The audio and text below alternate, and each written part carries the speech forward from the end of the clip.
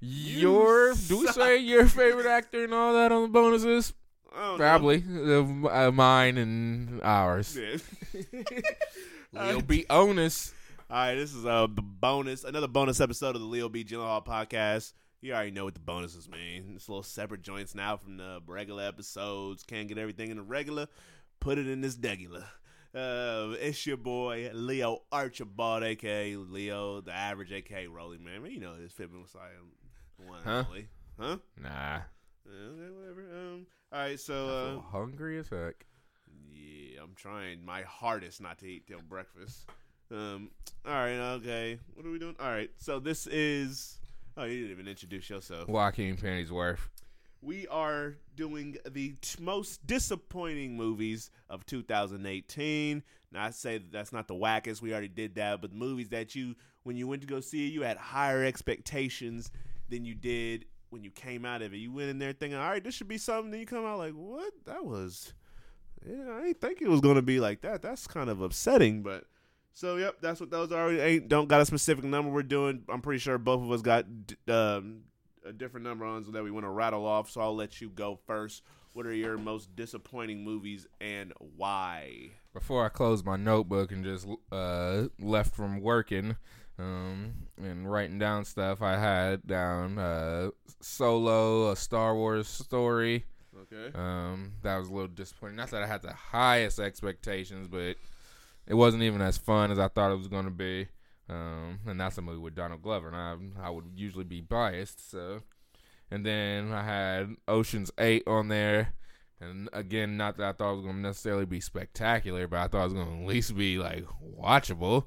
Like I didn't necessarily enjoy that movie at all. So that was probably two of the bigger disappointing ones. What else did I watch? Yeah, I can't think of like I can't really say stuff like Venom because I didn't expect nothing. Yeah, we thought that was gonna be whack. Can't say nothing like. Yeah, that's probably those two the bigger ones for me. All right, I had a few different ones that stuck out to me when I was grazing over my list for the year. First up, this will be a little surprise, but Action Point, that movie with Johnny Knoxville. Oh, yeah. I thought I was going to get a Jackass type of style movie, just him by himself. This movie just wasn't, it was nowhere near as entertaining as those movies were. He did the same exact thing, kept hurting himself, but it just wasn't as entertaining as, Jackass 3 was. It wasn't funny. I was sitting in the movie exhausted, waiting for it to end. So I was pretty disappointed by that. I just expected that Johnny Knoxville to give me typical Johnny Knoxville, but maybe he did, and maybe his shtick is getting tiresome. I don't know. Guess we're gonna see. But I was disappointed in Action Point. Next, Fahrenheit 451 with Michael B. Oh yeah. And Michael B had 3 movies this year. Yep.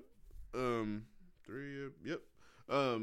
Yeah, with him and Michael Shannon. I just thought the two leads are such great actors. I just expected a better movie.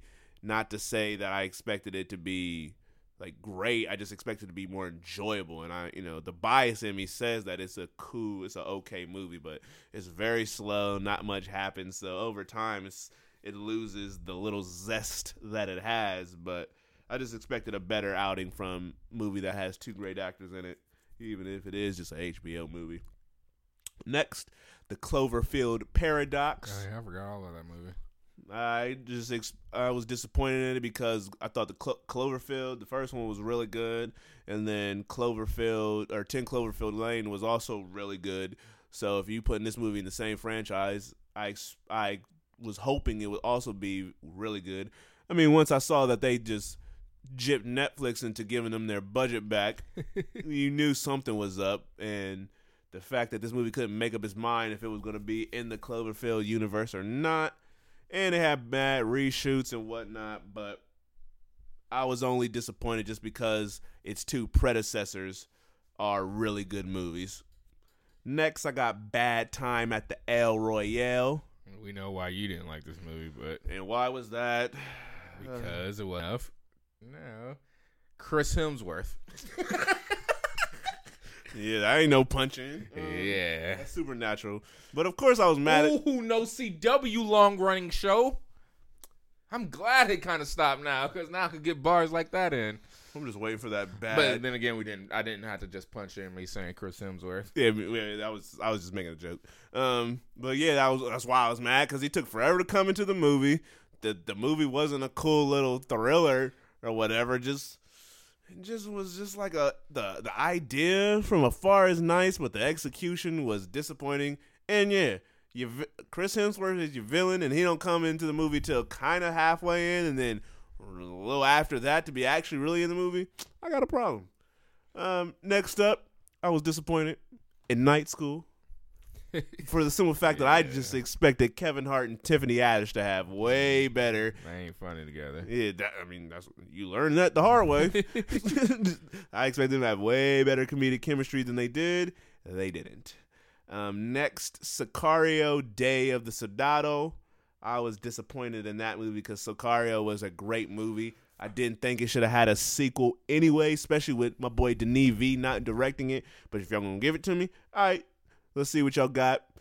I mean, if I actually go back and think about it, I think it was. I would give it more credit, but I still wouldn't be satisfied. So it's still a disappointing flick to me. Next, all these are in no particular order and levels of disappointment, by the way. Next, I got Red Sparrow with my girl J Law, Jennifer Lawrence. Yeah, she did. She didn't need to do that. Yeah, Especially. It came out early in the year. It became forgettable as the year goes. Like, once the end of the year came, I was like, dang, Jennifer Lawrence didn't put out no movie this year. She did. Her performance in the movie was good, but the movie tried so hard to be like a super espionage-y, with some super violent moments here and there, and it didn't connect. It did not connect. Next, First Man with my boy Ryan Gosling. The movie was good. It just was nowhere near as good as I was expecting to be. I was expecting it to be top 10 for the year. From you got Ryan Gosling playing Neil Armstrong, a story I'm not too familiar with, and him and Damien Chazelle are teaming up again right after La La Land. I was like, yo, this got to be dope. La La Land. And it had a good score, had some good cinematography, all that good stuff, but the movie in terms of sheer entertainment like I was wanting, sheer great storytelling, nah, I didn't have it. But, Ryan Gosling still did a great job. And last but not least, this one was on your list, Solo, A Star Wars Story. Solo. If you listen to the regular episodes, I always talk about how that movie made a big mistake by not keeping Phil Lord and Chris Miller, or Chris Lord and Phil Miller, whatever their names are, keeping them as the directors, because I know we would have got a way better movie. I'm not saying Ron Howard did a bad job. He did cool. The movie was good. The best he could, yeah, I guess. But if that movie just needed that level of comedy, especially with a character like Han Solo, him and his interaction with Chewbacca, the Lord and the Millers, they would have killed that. And it just would have been a better movie. And it would have helped alleviate some of this Star Wars fatigue me and the rest of the world are feeling right now. So... yeah, that is my 2018 most disappointing movies. Disappointments. And those were his. Hopefully, we get less disappointing movies this year, but that's probably not going to happen. So 2019, we'll get something. Hopefully, the whack movies are just whack, and then the movies that we want to be good or expect to be good or decent are actually that. But we're going to see. All right, well, yeah. You got anything else you want to throw out there? I thought maybe. Nah. Let me not try to stretch this out. Stretch it like a rope. Yoga. Yeah, aerobics is like getting your body moving. Yeah, but your body is stretching. That bar was whack. You're still stretching. Acknowledge that was a whack bar. I will not acknowledge I will never nothing. drink there again. That was a whack bar.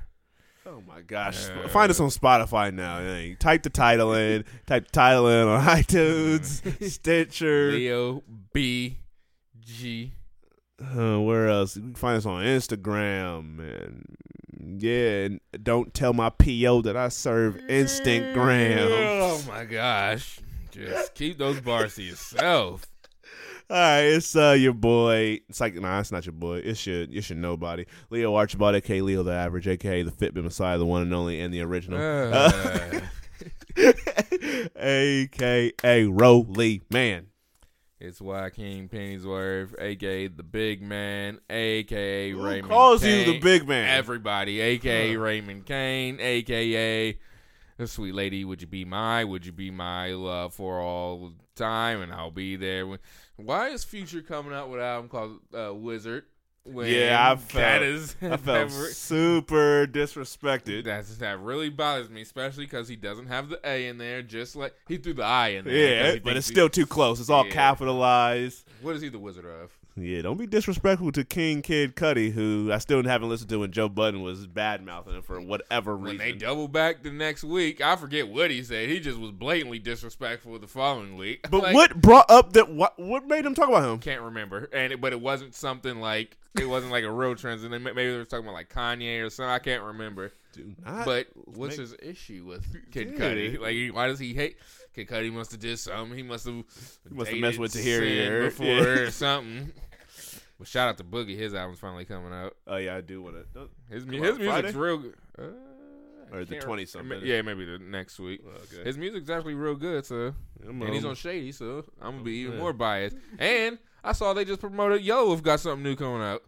I really pray that it's better than that garbage of fire that he dropped recently. Come on, Yellow. Yeah, Come on, MCW.